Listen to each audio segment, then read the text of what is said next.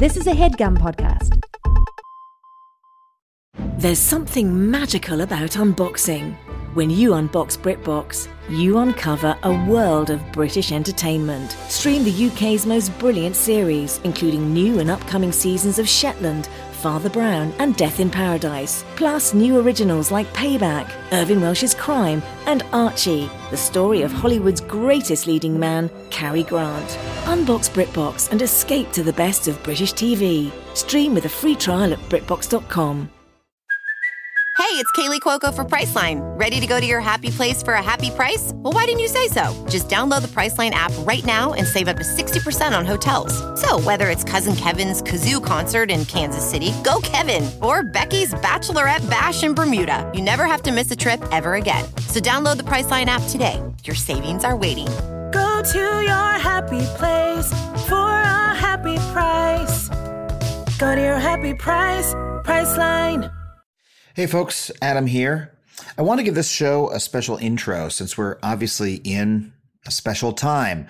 I, like many of you, am holed up in my house right now. I'm working from home. I got my dog here, got my partner Lisa, got my cup of tea, I got my somewhat less professional podcast recording setup, and I'm trying to make sense as best I can of the COVID-19 pandemic that's changing all of our lives so drastically. Now, first of all, I have to address this because people have been asking me what I think, right? People, Adam, we watch your show. You're always debunking things. Are you going to debunk this? You're going to talk about, is the media just overhyping coronavirus? And, is it causing a panic that we shouldn't be having? And I just want to tell you so you hear it from me, if that matters to you. No, I do not believe that this pandemic is overhyped. Every expert in medical science, in epidemiology, in communicable diseases, these folks are telling us that we need to take drastic actions right now to reduce the spread of the disease, so that many, many more people don't die, and that so we don't overflow the limitations of our healthcare system. And so we're acting accordingly, working from home, not getting together in large groups, not going to bars or restaurants, staying inside as much as we can, going on jogs, but avoiding human contact as hard as that might be. And I hope that if you're in a position to be able to make those changes, that you are considering doing so yourself, because it really, really can make a difference in this time. And I also want to mention that there's a lot of folks out there who can't make those changes. There's unhoused folks living on the street. There's workers who, because of what their job requires, cannot take time off work, cannot work from home, either because they rely on those wages or because their job is just so damn important. And I hope you're doing what you can to support those folks in your community as well. And that's really all that we can do right now is try to take those steps and try to keep aware, try to keep reading, try to keep understanding what's happening. I want this podcast to be a place where we can do that investigation, where we can be watching and listening. And we are trying to steer the ship in order to be able to do episodes like that. We're trying to book some guests right now who can come on to talk to us about coronavirus. Let me tell you, it's a little hard to book them. They're a little bit busy, if you can imagine that. Folks are like, do I have time to go be on a podcast for an hour? No, I think I might have to save some lives today. But we're doing our best to line some guests up for you. And in the meantime, we've got a nice backlog of episodes that we're going to be putting up for you on our normal weekly schedule. It's just that those were recorded before the pandemic really seized our country the way it has in the last week. And so, they might be, they're a little bit from the pre-coronavirus point of view. Not to say that they're not full of interesting facts that you got to know. They're just, they're not about the thing that we're all thinking about 24/7 right now. And in the interview we recorded with Bruce Schneier today, we actually do get into coronavirus a little bit, but we did record it last Wednesday. And so, things have accelerated since then. So look, with that being said, I hope you enjoy the show today.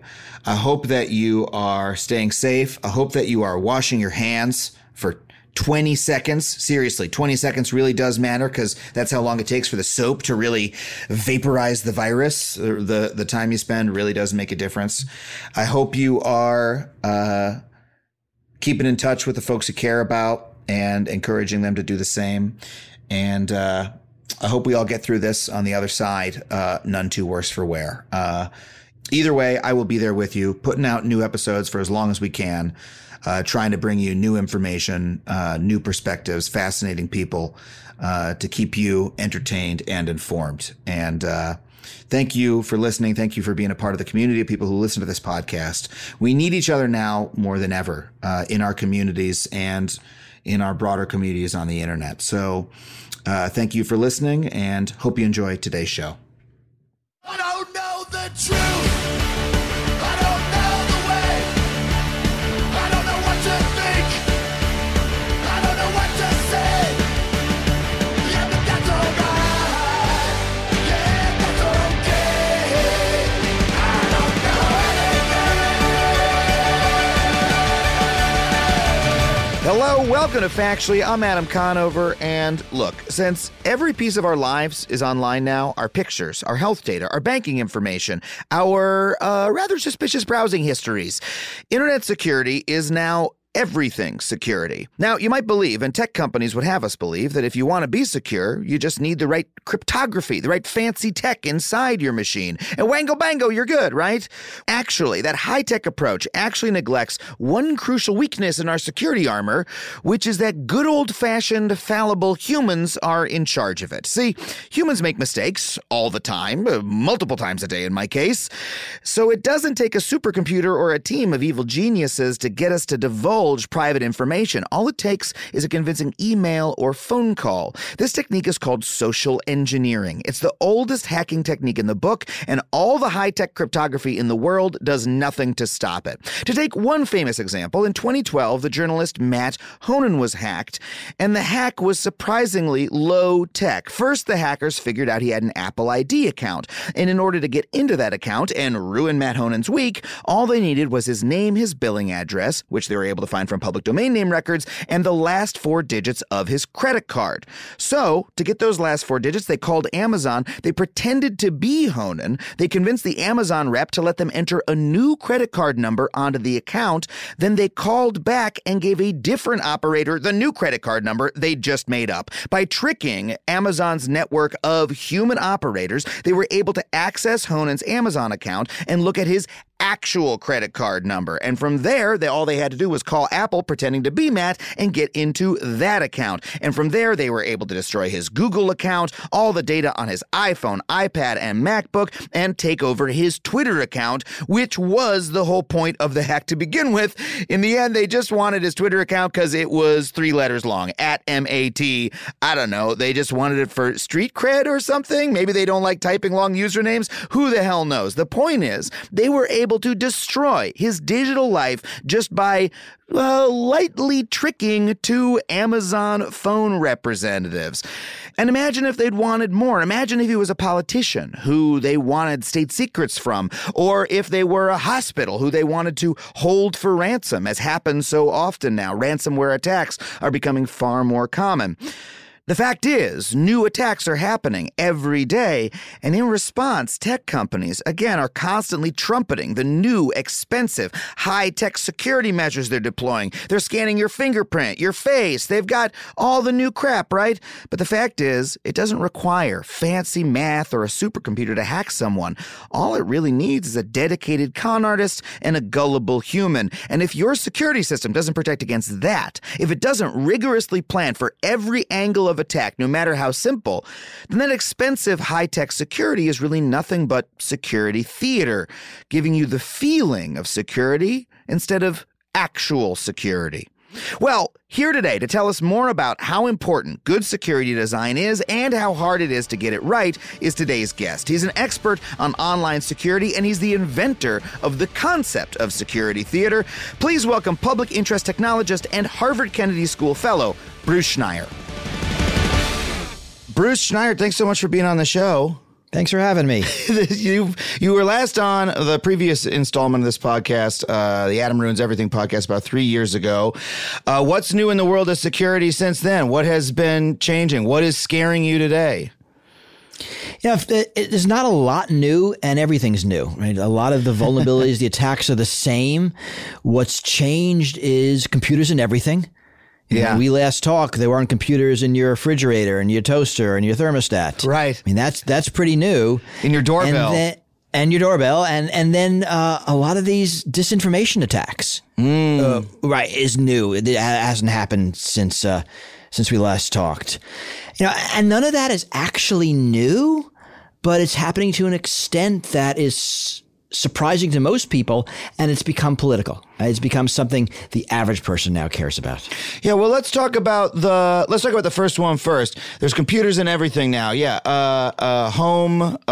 smart home products are everywhere. You go to a Home Depot, they're falling off the shelves. Hey, install this wireless security light fixture that'll change colors and also stop your home from being robbed by scary people, and you can use it to watch your baby, and etc.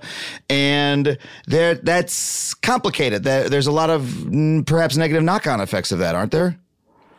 Well, I think about the fact that there are all of these computers in things that are not traditionally computers. Right? We're used to laptops, desktops, phones, and now it is everything. And the same care that Apple and Microsoft and Google take with software, and we can argue whether it's good enough, but they certainly take more care than the people who make internet-connected thermostats and toys and even medical devices. So we're seeing this explosion of things on the internet without commensurate security, plus they affect the world in a direct physical manner. So it's not like your phone, which is just about data. Right. My thermostat turns my heat on. I live in Minneapolis. If it's cold in the winter and someone hacks it, my heat turns off and I'm not there, my pipes freeze. Yeah.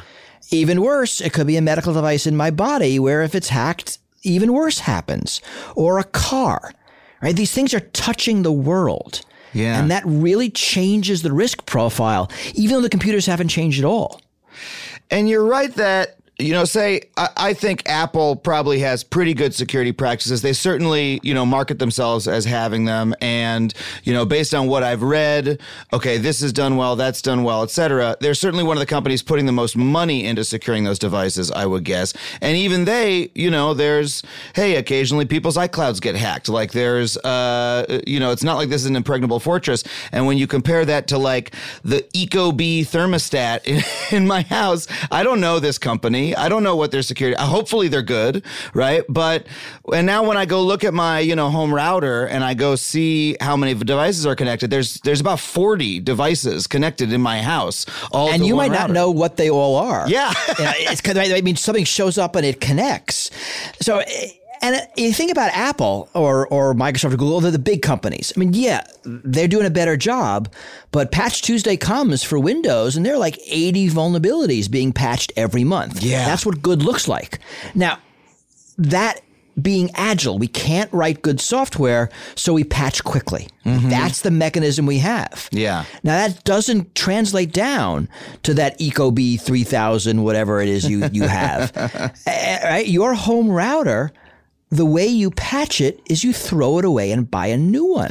Right. That's the mechanism. So that whole agile security, we're going to fix it really fast when we find a vulnerability, doesn't translate to those low-cost embedded systems. So that mechanism starts failing. And you've talked about occasions where one of these weird Internet of Things devices, like some weird little device, has been used to hack a larger system as like an entry point for a dedicated attack, right? So the Dyn botnet is the example we all like to use. 2018, This was a vulnerability in basically webcams and DVRs.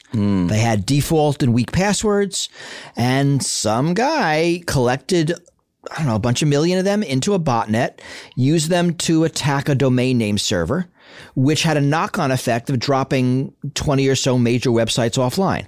Wow. Right, so there you have that cascade of vulnerabilities. You can imagine that targeted against a power system, something more critical, a hospital. Yeah. And these are not theoretical. These happen. And so this guy sort of mass hacked all these devices and then zombified them in order to get them to do his bidding to take down this important piece of internet infrastructure. And sadly, zombified is the technical term we have for it. I do read a security blog on occasion, so I may have grasped that. I mean, that's stunning. And how much should I mean, do you think the average person should feel differently when they go to the Home Depot and they look at the Ring doorbell and they consider getting it? So this is hard, and we're struggling with how we tell the consumer this. There are people working on effectively security nutrition labels. The idea is we can put a label on products that has similar information that a consumer can use to make a buying decision. Yeah. Right now, the consumer is looking at features. I mean, they're buying, a Nest thermostat. They're buying an Amazon Echo. Amazon Echo is like marketed as this thing will spy on you, and good things happen as a result. Right. It listens to everything that you say.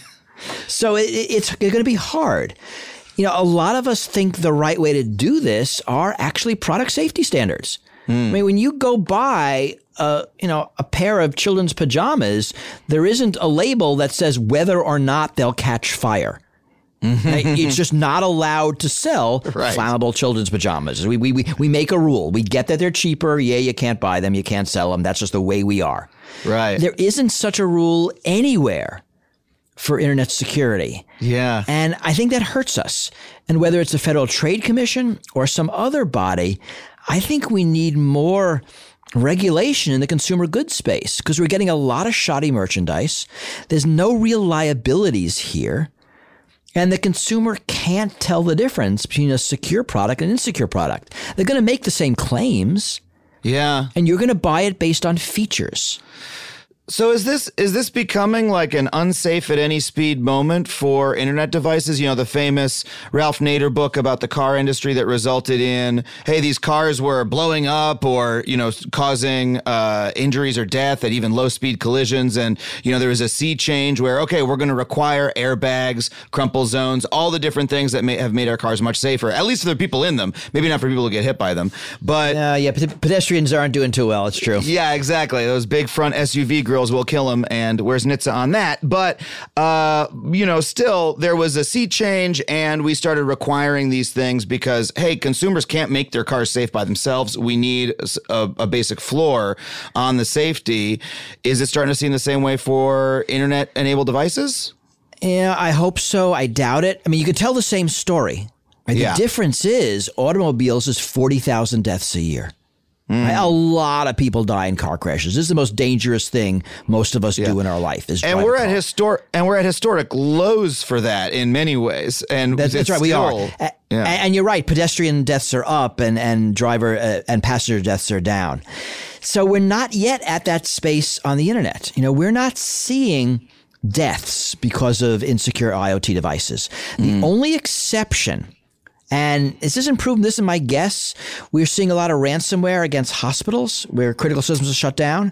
Yeah. And we have had hospitals have to turn away ambulances, right? Go to that other hospital across town because we can't take you. Our computers are all down. Wow. Now, right? It's possible and probable that has resulted in at least one death. I don't have any data, but we're not seeing the cars crash. We're not seeing the pacemakers crash. We're not seeing the sorts of loss of life which would spur a government to take on the industry that doesn't want the regulation and force it. Yeah. So we're not at unsafe at any speed moment, but we might be approaching it. I really hate that we would have to get there to do something, but we as a species are terrible at being proactive. We are reactive. Yeah. We are not. I've noticed. Let's worry about, the thing that could happen in the future. We are, let's panic about the thing that happened in the past. And make sure it can't happen again, ideally. But yeah, I mean, it's... Or at least in exactly the same way. Yeah. But that means, I've read that when you're talking about risks that, hey, if you're reacting to something bad after it happens, you're too late in many ways. And really you want to prevent the thing. And we're not even close to doing that. It depends what the thing is. Yeah. I mean, so if there are things that are rare and spectacular, airplane terrorism, new coronaviruses, those are so rare, you have to be proactive or you're not going to do the job. If it's credit card fraud, then reactive is probably okay. I mean, new kind of fraud is invented. Credit companies notice it. They put in defenses, and there's a steady state. You see that in spam, right? And you might notice every couple of months you get a lot of spam for a day. That's because the spammers invented a new technique, and it takes a while for the anti-spam companies to figure it out. So you can be reactive in kind of that low-level garden variety attacks and fraud because it's sort of a steady state system. When you're talking about rare and spectacular, if you're reactive, you're way behind. You're not going to do well. You need to be proactive. We are, of course, learning that this month. Well, what do you think? I love your framing of product standards that like right now we're selling all this stuff willy-nilly and we're selling like baby gates with holes in them. We're selling, products that are dangerous or insecure in ways that are unclear to the customer because it's so new. Do you think that the solution to that is you've talked about regulation. Is there also a consumer education part of it? Should people be having better security practices themselves? Or is that impossible to ask the average person to keep data security in mind 24/7? So I think that's largely impossible. Just like we don't ask consumers to have medical degrees. We make sure that the drugs they buy are safe. We don't ask them to have auto mechanic licenses. We don't ask them to be civil engineers, right? I'm in a building and this building has been constructed well and I cannot care, right? I'm going to fly home tonight and I'm going to trust that the airline has a system to put well-trained and well-rested pilots into well-maintained aircrafts. And I don't know how it works, and it doesn't matter. Yeah. Right? Because regulation requires it. We cannot ask consumers to be experts in everything. Right? We have to have some system by which they are largely kept safe in all of these areas. Yeah. And there's no other option. I mean, I can't think of an industry in the past 150 years that has improved consumer safety or security without being forced to by the government. Yeah. Pharmaceuticals, cars, airplanes, medical devices, food production, restaurants, workplace safety, consumer goods, most recently the safety of financial products. Mm-hmm. The market rewards getting stuff out there quick and rewards features, doesn't reward safety and security. So the market pretty much never fixes this problem in their industry until they're forced to, in which case they do. But a lot of the time, once they're forced to, we see the pattern again and again. Once you have that safety, that's actually good for business because, the USDA inspected stamp on your meat, right, means we go from Upton Sinclair times where, everyone's getting sick from eating contaminated meat to, hey, we can all, most Americans believe that our meat is safe and therefore meat consumption goes up. That sort of pattern, and right now people don't believe that their devices are secure. Everyone sort of believes, they're all spying on us. We're all being hacked all the time. Everything you buy is unsafe. And if that perception were changed via the government setting some basic standards, maybe that would benefit business. And it does. So here's the basic economic problem. It's individual action versus collective action. The industry does better when they're regulated and their products are safe. Each individual company doesn't want to be the first one to spend that money to make their products safer because they'll be penalized because they'll be more expensive. Yeah. So everybody really wants someone to come in and say, look, all of you have to do this. If I move first and I put that stamp on my meat or whatever, I make my meat safer. Yeah. My meat's now more expensive. The customer doesn't understand what that stamp means. They don't believe it. They believe all meat is tainted still. So they're not going to buy it. Yeah. But once the government comes in and says, look, all of you have to maintain your aircraft. All of you have to test your drugs. All of you have to make sure that your iPhone apps aren't spying on people. Right? Then consumers get more confidence. And yes, the industry benefits. And you get innovation because now there's a market for all these security systems that these manufacturers can buy and use. Right? One of the problems I have with my security is it's largely out of my hands. Right? My email is on some cloud provider. My photos are somewhere else. My documents are somewhere. My credit card data is somewhere else. There's nothing I can do. I am powerless. Right. But what I want is for all of those companies to secure my data better, but I can't force it. Yeah. I have no leverage. mean, I could not have an email address. That's dumb. Or I could not have a credit card. That's even dumber. Or if you're an ultra nerd, you can run your own email server, but then you are personally responsible for, it's like building your own home security system from scratch. That's right. And sadly, I'm probably one of the few people left who does manage my own email. Right. But, last time I checked, Google has about half of my email because even though I don't use Google, everyone else does. Right. So I'm screwed either way. Yeah, it's in other people's inboxes. That's right. Well, and this is a pretty basic form of like American regulation you're talking about, just the government setting basic standards. It seems very sensible to me. Is there something, though, that you think would make that happen, or are you a pessimist about it? I tend to be near-term pessimistic, long-term optimistic. Okay. Right? This isn't the thing that's going to stifle society and civilization. We'll figure this out. We figured out harder things. Mm-hmm. Near-term, the companies have a lot of power, and government's really still afraid to do any serious regulation. Yeah. So, you're not seeing much. You're seeing things out of Europe. That's a start. You're seeing things out of California. Mm-hmm. That's a start. But you don't really have regulatory bodies that have a footprint that matches these companies. Yeah. So we have this mismatch.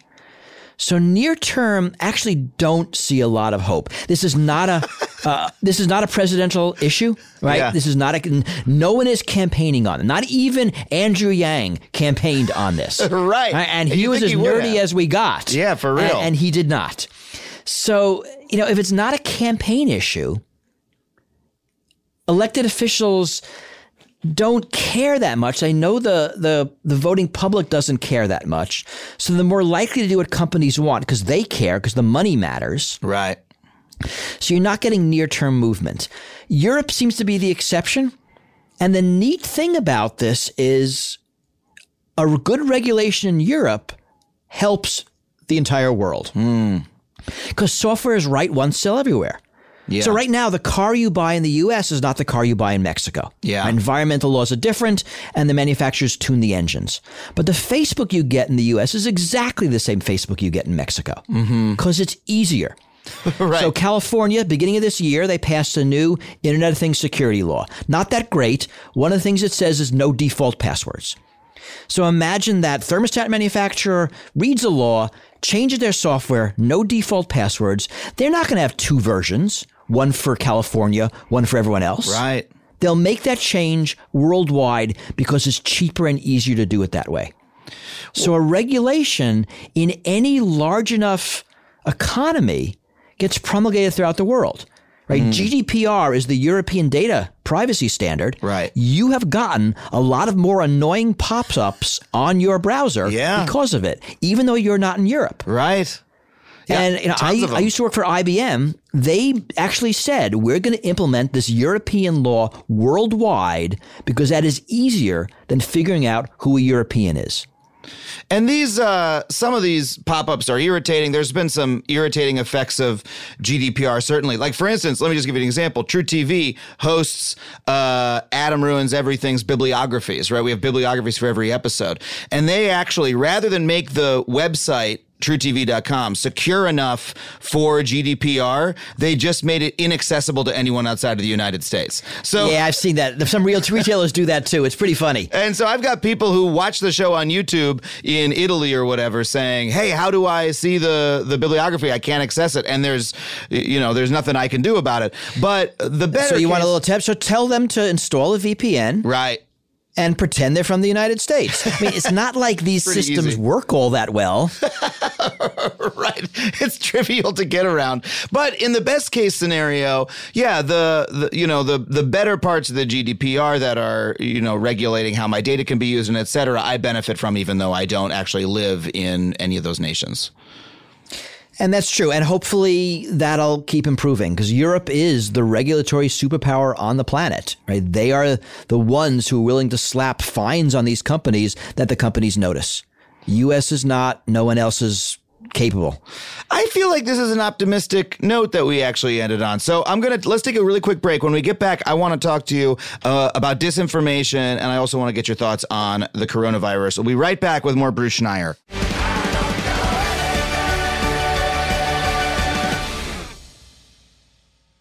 As a Factually listener, you're probably aware of my unwavering commitment to online privacy. Well, Delete Me has been an indispensable tool for me for many years, long before they even started advertising on this show. I've been using their wonderful service. In today's digital landscape, it's alarmingly easy for data brokers to traffic your personal information online. In fact, I would almost guarantee that your personal information is on multiple data broker sites on the internet right now. It's not even the dark web, it's the regular web. These data brokers may be peddling and exchanging your name, phone number, and home address, all without your knowledge. And trying to locate and remove all this data yourself can feel like an impossible task because there can be dozens of these sites. But that is what Delete Me does for you. Delete Me's team of experts scours the depths and the breadth of the internet to locate and remove your personal data. Within just 7 days, you'll receive a comprehensive report detailing their findings and what they have removed. It can be hard to believe, but approximately 41% of Americans find themselves vulnerable to various forms of online harassment, and this means doxing, scams, and even identity theft, all of which pose significant threats to your financial security and could potentially derail career opportunities. I used to get weird people calling my cell phone all hours of the day or night until I signed up for Delete Me, and it cut it right out. So if you want to safeguard yourself like that and live with the peace of mind that experts are hunting down and removing your personal information every 3 months, then check out Delete Me. Go to joindeleteme.com/Adam and get 20% off for all consumer plans with the code Adam. That's joindeleteme.com/Adam. As a professional welder, Shayna Ford uses Forge FX to practice over and over, which helps her improve her skills. The more muscle memory that you have, the smoother your weld is. Learn more at meta.com/metaverseimpact. I normally find bras to be so uncomfortable and constricting, but Skims has changed that. I love Skims underwear, so I finally tried their bras, and Skims has delivered again.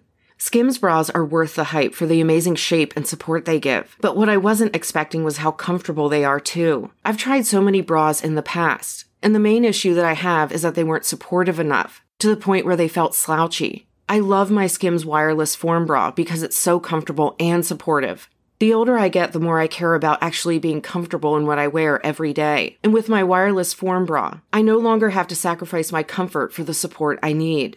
Shop Skims bras at skims.com, now available in 62 sizes, 30A to 46H. Plus, get free shipping on all orders over $75. If you haven't yet, be sure to let them know we sent you. After you place your order, select Podcast in the survey, and select our show in the drop-down menu that follows. A new year is a new chance to focus on you. You're probably already picturing yourself struggling at the gym, but not all self-help has to mean suffering. Squeeze.com is making it easier than ever to elevate your wellness by delivering a juice cleanse right to your doorstep. It's the easiest juice cleanse you'll ever do that may aid in weight loss, eliminating bloating, clearing your skin, boosting your energy levels, improving sleep, and breaking bad eating habits. Meet all your health goals from the comfort of your home. Get free same-day local delivery or fast free delivery nationwide with code WONDERY today at squeezed.com.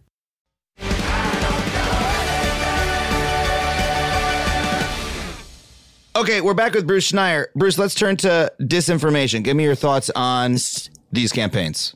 Do you want me to lie about it or tell you the truth about it? Because if I lie about it, that'll be super meta. Yeah, and it'll also catch fire across. We know from research that lies travel further on Twitter than the truth. So that means we'll go far more viral if you go that way. But yeah, no, so you said this is a new type of attack that we've seen, targeted disinformation campaigns. How do those look from your perspective as a security researcher? It's new and it's not new. Propaganda is ancient, and certainly after World War II, Cold War, propaganda was a big deal, right? Russians in the U.S., everyone practiced it. What's different is being able to do it on the internet. Mm-hmm. The internet has different affordances. The internet makes things cheaper. Internet makes things travel faster. Internet changes how we share information. And it turns out certain types of propaganda are easier to do and cheaper to do and are more effective. And some of it is the fact that these platforms optimize for engagement, not accuracy. Right? Facebook makes more money the more time you spend on Facebook. And it turns out you spend more time on Facebook when you're pissed off. Yep. Right? So if these platforms can get you riled up, you will engage more. And whether that is Twitter or Facebook or YouTube, they push extremist content, not because they're malicious, because the algorithms say it is more effective for them to achieve their goals, which is to show you more ads. And that's being taken advantage of. The thing about all the disinformation is we actually don't know how effective it is. I mean, all of the analysis, we can't tell, did it change anybody's vote? Yeah. What it does seem to do is it makes people more partisan, and it reduces our trust in our institutions. Yeah. Right? It makes us mistrust the election process, the census. So I'm going to give you my theory here. Now, it's going to be a little wonky, but I think it's worth doing. Please. So here's the question. Why is it that the same disinformation campaigns that are bad in a country like the U.S. or are destabilizing in a country like the U.S. are stabilizing in a country like Russia? That's an interesting question. So here's my theory. Well, societies have two kinds of information. There's something we'll call shared political knowledge, which is things we all agree on, like who's in charge, like how elections work, Right. like what the laws are. We all agree on that. Then there's contested political knowledge. That's the stuff we disagree on. And that's things like, what should the tax rates be? What should regulatory structure look like? You know, I mean, all the things we battle politically. Yeah. Is voter fraud real? Stuff like that. Right. So in a democracy, we harness disagreements to solve problems. Right? We have elections, we vote, we debate policy. Right. We like disagreement. That's how we solve problems. Okay, now move to an autocracy like Russia. You do have common political knowledge, like who's in charge, but in fact, contested political knowledge is dangerous. And governments like Russia suppress it. And things like how popular the opposition is, right? You know, what the government is doing, that tends to be suppressed. Yeah. So a open internet in a country like Russia challenges their monopoly on information and is dangerous. Right? Free and open exchange of information is dangerous to a country like Russia. Yeah. In the United States, our danger are attacks that turn shared political knowledge to contested political knowledge. If we disagree on the results of the election, we have problems. Yeah. If we disagree on the fairness of the census, the fairness of the courts, the fairness of the police, we have problems. Yeah. So the same attacks, I mean, the exact same campaigns in Russia, which basically make people unsure about what's true, stabilizes their regime. In the U.S., being unsure about what's true destabilizes us. So we actually have this vulnerability based on the fact that normally disagreements are valuable in our country. And how active are these campaigns? I mean, you know, you log onto Twitter and you see everybody's accusing everybody else of being a Russian bot, you know? Everyone's like, Putin put you up to that, you know, and or they're saying anyone who says that is a moron, right? Anyone who thinks that this is an issue at all. From your just on the ground objective view as a security expert, like how real is this as a day-to-day fact of life? How much is this affecting us?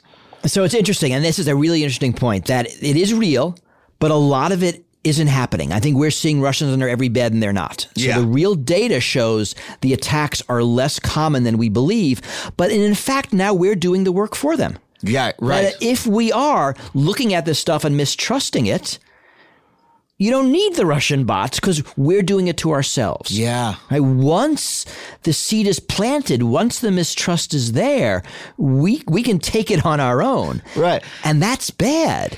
So I mean, Putin hires, 50 guys in the Ukraine to tweet a couple times for 6 months, and then we freak out for 5 years, right? If you're trying to do a disinformation campaign, that's even better for you. Right. So right now there's a lot of misinformation about COVID-19. Yeah. We do not know if they are coordinated government-run disinformation campaigns. There's been accusations. The State Department has said there are. They have not offered any evidence. The companies I know and researchers that monitor this haven't seen anything coordinated yet. So we don't know. But the fact that there could be is already damaging. Yeah. Well, when it comes to fighting back against disinformation campaigns, do you have a similar optimistic view, or what is your view of our prospects for fighting back against that trend? Because as you said, it's extremely damaging to our society. Over the next 5 years, where do you think that pushback comes from? The government? Does it come from these corporations changing their practices? Foreign policy? What is it? So lots of research, and the short answer is nobody knows. Okay. Right? Is it education? Is it the tech companies taking down misinformation? But what do you do if the president tweets it? Does that count? Right. Does it involve going after the organized actors, right? The U.S. going into the Internet Research Agency in Russia and shutting it down, which supposedly we did during the 2018 election cycle. A few days before, we went in and turned out their lights so they couldn't do what they were doing. Right? Was that effective? We think so. But, we really don't know.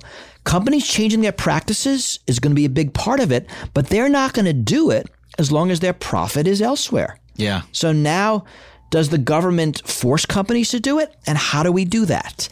And it runs quickly afoul of free speech laws. So we really have some serious problems of what's effective. I've seen research that shows priming people for accuracy matters, but a lot of it comes from the fact that politics is now tribal. Yeah. My team good, your team bad. I'm going to retweet the thing that says your team is bad, regardless of whether it's true. I don't even care if it's true or not, because I'm tweaking your team. Yeah. It's like the truth in sports about a close call. You don't care about the truth. You care about it coming on your side. Yeah. Right? You don't want accuracy. You want your side to win.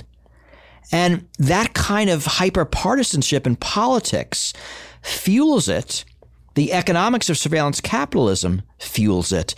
So we have some really deep core issues that we have to address before you can do disinformation on top of it. Yeah. Maybe think about what Cambridge Analytica did in 2016.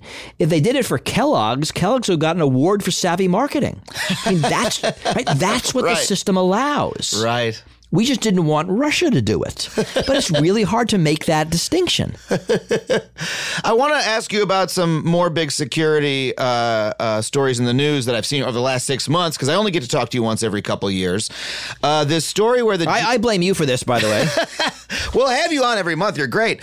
But, okay, so this story where the Justice Department was pressuring Apple to, give them access to encrypted iPhone backups, right? One of the good security practices that Apple has is, I believe, you tell me how good it is they encrypt, what's on everybody's iPhone in a way that makes it very difficult for anyone to get onto it. But the Justice Department's been pressuring Apple in order to give them a back door into this. What's your view on that?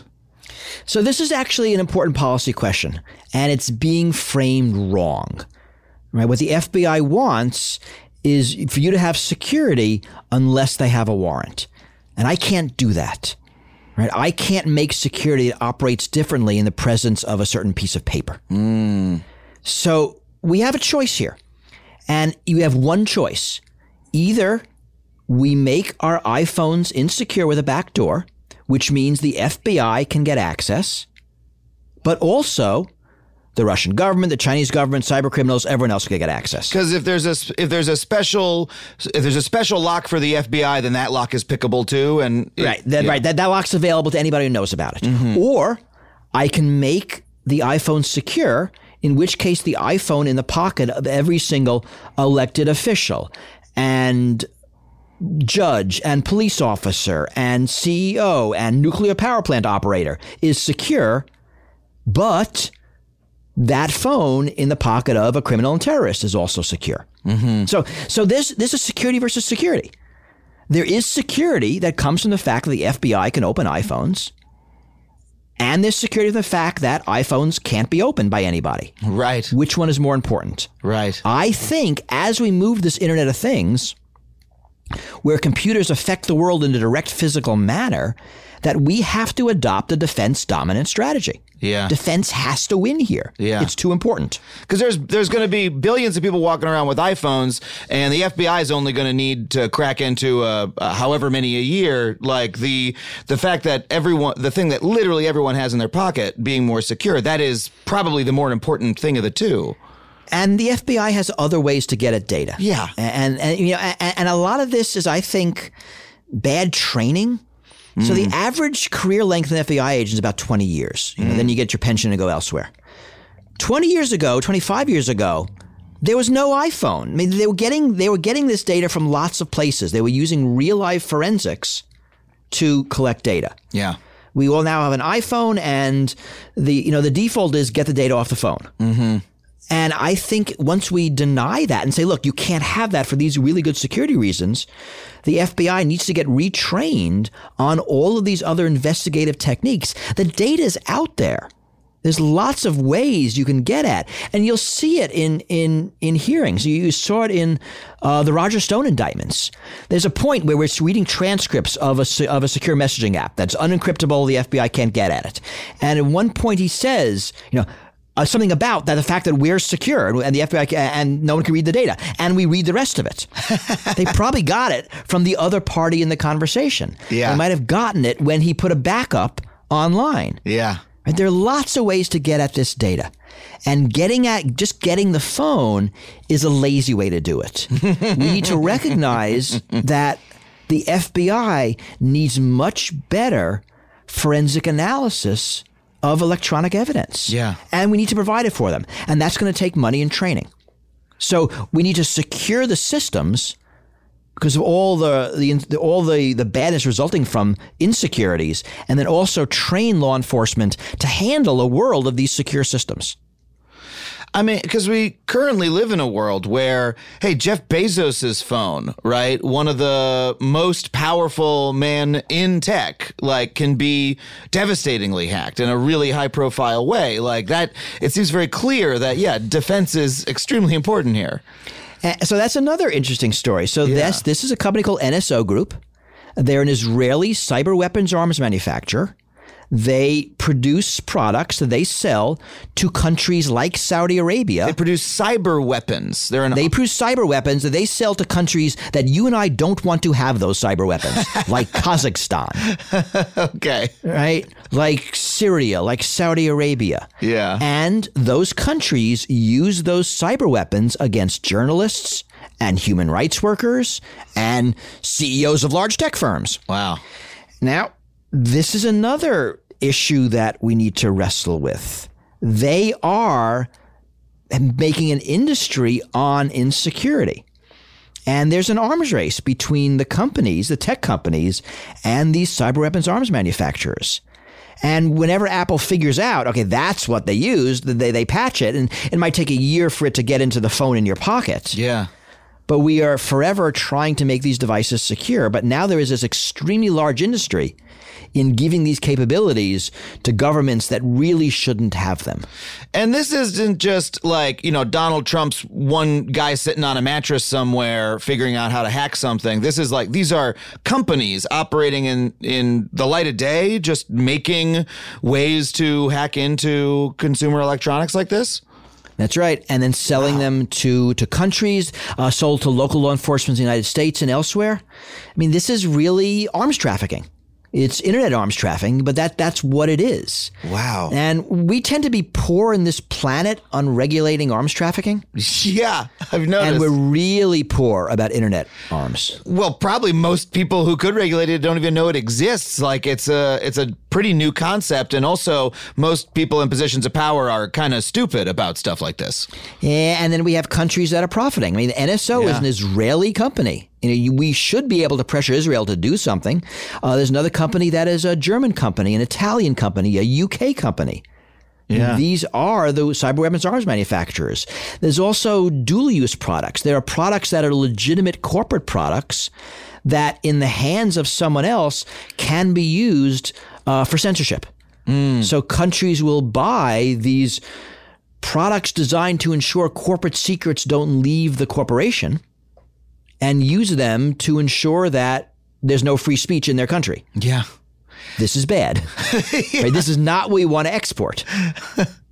How much should we be worried about our own government developing these hacking technologies? I mean, there was this story about I believe, correct me if I'm wrong, the CIA setting up a front, like sponsoring a company that gave them a backdoor into cryptography around the world in a bath. Can you just fill me in on this and your view on it? Yeah, so this is a company post World War II.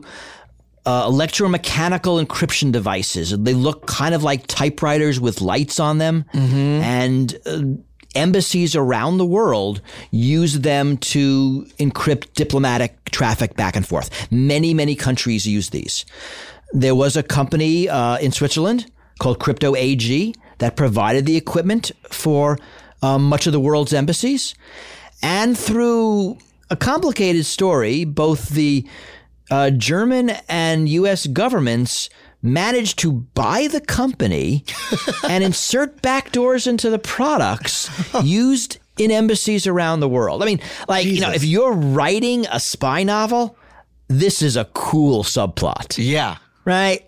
And no one would believe it. But we did it. And for many decades. And, that kind of thing continued into the computer era. That in the 80s and 90s, the U.S. was putting backdoors in software encryption products, was limiting the length of keys in exported products in an effort to ensure that they were always eavesdropping on government traffic. Now, in our world, that's legit. Right? You're allowed to spy in other countries. No one goes to war on that. Everyone says, yeah, you're allowed to do that. Even a couple of years ago, China breaks into the Office of Personnel Management, the United States, steals the personal data files of pretty much every American employee with a security clearance. And I think it was the head of U.S. Cyber Command was testifying before Congress. One of the Congress people asked him about this attack, and he stopped the person and said, "This is not an attack. Right? That's espionage. That's normal. That's what we do." He didn't say that part, but that's what he meant. Yeah. Right? That's normal stuff. This is part of doing business. Yeah. That's part of doing business in the modern world. We spy on each other. Yeah. So taking out your power grid's bad. Poking around in your power grid, that's kind of okay. Unless it's not, in which case it really isn't. But part of this strikes me that so the CIA was selling a security product that had a back door to governments around the world. All those governments are less secure than they thought they were because there's a back door. And this is degrading security. And I could imagine this being done for American, domestic security products as well. Is that the case? Generally not. So there are exceptions. There are times when we see the government try to put a backdoor in American products. There was a standard that is used in cryptography that the government seems to have put a backdoor in. It wasn't used a lot because it was a weird standard. Wow. But that example is used. And to be fair, the CIA wasn't selling the products. The CIA owned the company through several shell corporations and a whole lot of secrecy that sold the insecure products. Okay, to me it sounds like they sold the product, but that's fine. yeah. I mean, but technically, it was much more. It was more worthy of the CIA than that. It wasn't like CIA brand security products. Buy them for your government today. No, that would be a bad marketing scheme. No, of course they were secretly doing it because they're the CIA. Right. It's in their name. Yeah. Well, not, but it should be in their name. Mm-hmm. It's secretly in their name. But this is, I get the principle though is that if the government is able to break into things that we think are secure, that makes the thing less secure, which is bad for us. Am I right? And that's right. And there's this notion of fragility. So if you think about those old electromechanical encryption typewriters, if anyone else learned, and we actually don't know, if another country learned about the back door, CIA had moles working for Moscow. Yeah. Did one of them tell Moscow about the back door? Maybe. Right? Did someone else take the product, reverse engineer it, and say, hey, wait a second, there's a back door in this. I wonder if it's true all around the world. No, wait, it is. Yeah. Right? That's very fragile security. And that's the problem with these only we know about the tricks. Right. They're very fragile. Right. So I can build a backdoor in Apple iPhones and like not tell anybody about it. But that's really fragile. Once someone learns about it, the gig is up. And there have been cases, right, where like NSA security or hacking technology has like leaked into the wild. Am I right about this? There have been a lot of cases recently. So, so NSA hacking tools in 2016, near as we can tell, the Russians popped some kind of staging server somewhere, got a whole bunch of NSA hacking tools and dumped them on the internet. Wow. And they have been used by other governments and criminals ever since. A huge freaking disaster. There's also a bunch of CIA hacking tools. And actually there was a trial of the person who may or may not have been the person who leaked them to WikiLeaks. It was a mistrial. So they neither convicted nor declared innocent. They might just do the trial again. So there's a whole lot of CIA hacking tools that hit the internet, I think the same year, maybe the year after. It's called Vault 7, if your listeners want to look it up. Okay. The NSA ones are the shadow brokers. You can look them up too. So yes, it turns out we are terrible at keeping our hacking tools secret. So, not having them would be a detriment to national security, but having them and leaking them is probably a bigger detriment to national security. Which just goes to show like how if you have to focus on security being the most important thing, not your ability to break it, right? Right. Defense dominant strategy. In all of these debates against attack and defense, defense has to win. It's just too important and too critical. Yeah. I mean, 10 years ago, offense could win. Now the stuff is so essential for national security, it has to work right. These vulnerabilities can be used to drop our power grid. That would be no fun. Yeah. Well, we only have a few more minutes, so I do want to ask, just because, hey, we're all thinking about COVID-19, the novel coronavirus, every minute of every day. What take do you have on it as a security researcher, security engineer that maybe most folks don't have? How do you look at this? Is there any security perspective on it? So there is. Let's insert all the real medical advice and information by reference, so I don't have to say it, but assume that that's all true. Right. I look at it very much as a risk management balance. Yeah. We're again dealing with individual interest versus group interest, right? I want everyone to basically stay put for a couple of weeks to flatten out our infection curve. Mm-hmm. But, individually, we want to go do the things we want to do. So we're less likely to do it. Yeah, I got to go do stand-up shows, man. I'm a comic. That's right. Otherwise, you don't make a living, and we don't have health insurance for you. Sorry. Yeah. So you've got to work. I'm thinking about everyone working from home and thinking how insecure those home networks are and what kind of vulnerabilities that'll open up into the corporate networks as we force people to work from home. That'll be interesting to watch. I'm looking at the disinformation campaigns. I'm worried about the security of the medical information. You want to really cause havoc? Start hacking hospitals and changing medical information. Don't I do hope that. That doesn't happen. Yeah, right. Okay, but don't do that. Right. So, there is an interesting angle because all this stuff is computerized. Yeah. But right now, it is all about medicine. And there's a lot we don't know. So there's a lot of fear. We tend to fill in information we don't know with information that is fearful. Mm-hmm. And I worry actually a lot more about the human overreaction. Sorry, let's start again. I worry a lot more about the human overreaction than the disease at this point. Yeah. I worry about there being food shortages, not because there are food shortages, because people are overbuying food. Yeah.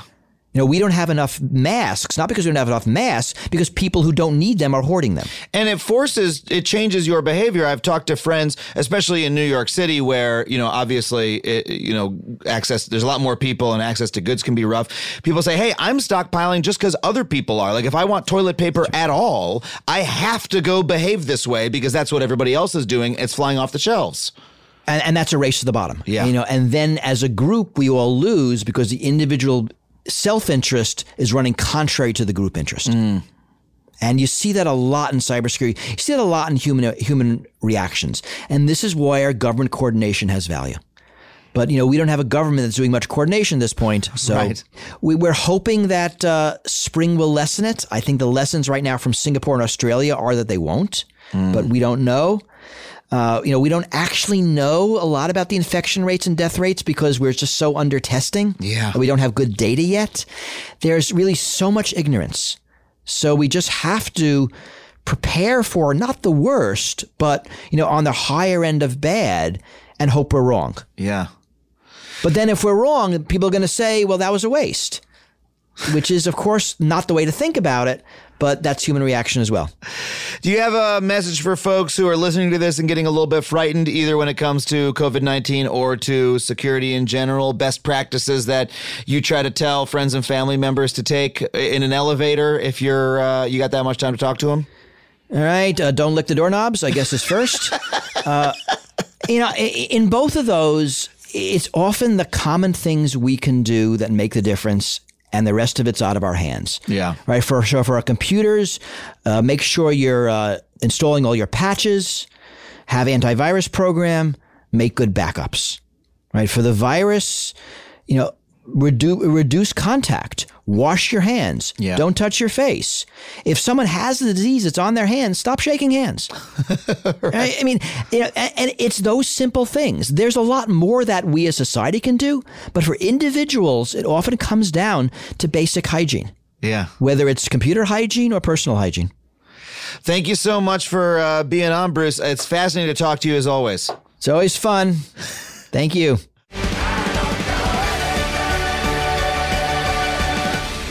Well, thank you once again to Bruce Schneier for being on the show. I want to thank you folks for listening, and I want to thank our producer, Dana Wickens, our engineer, Ryan Connor, our researcher, Sam Roundman, Andrew WK, for our theme song. You can follow me wherever you like at Adam Conover, and sign up for my mailing list and check out my tour dates at adamconover.net. Thanks so much for listening. We'll see you again next week. That was a HeadGum podcast.